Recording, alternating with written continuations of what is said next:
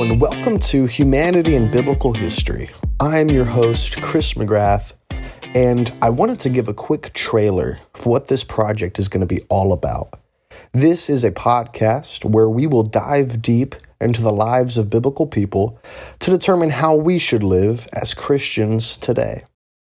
So whether you are a preacher or a teacher or someone who casually reads or someone who very intensely reads, I want this podcast to be a resource that is information-based foremost, that gets the stories and accounts of the events that happened to biblical people into your hands for you to use however you would like.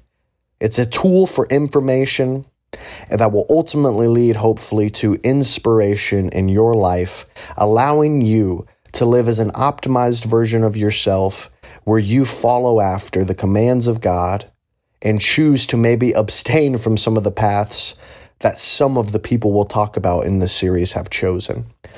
Sometimes it's easy to look at the accounts in the Bible as stories in a book or fables, and of course they're not that, but they are the true account of what happened in history, and it happened to real people. So please join with me on this journey where we study humanity and biblical history, and we try to apply it to our lives so that we can please God.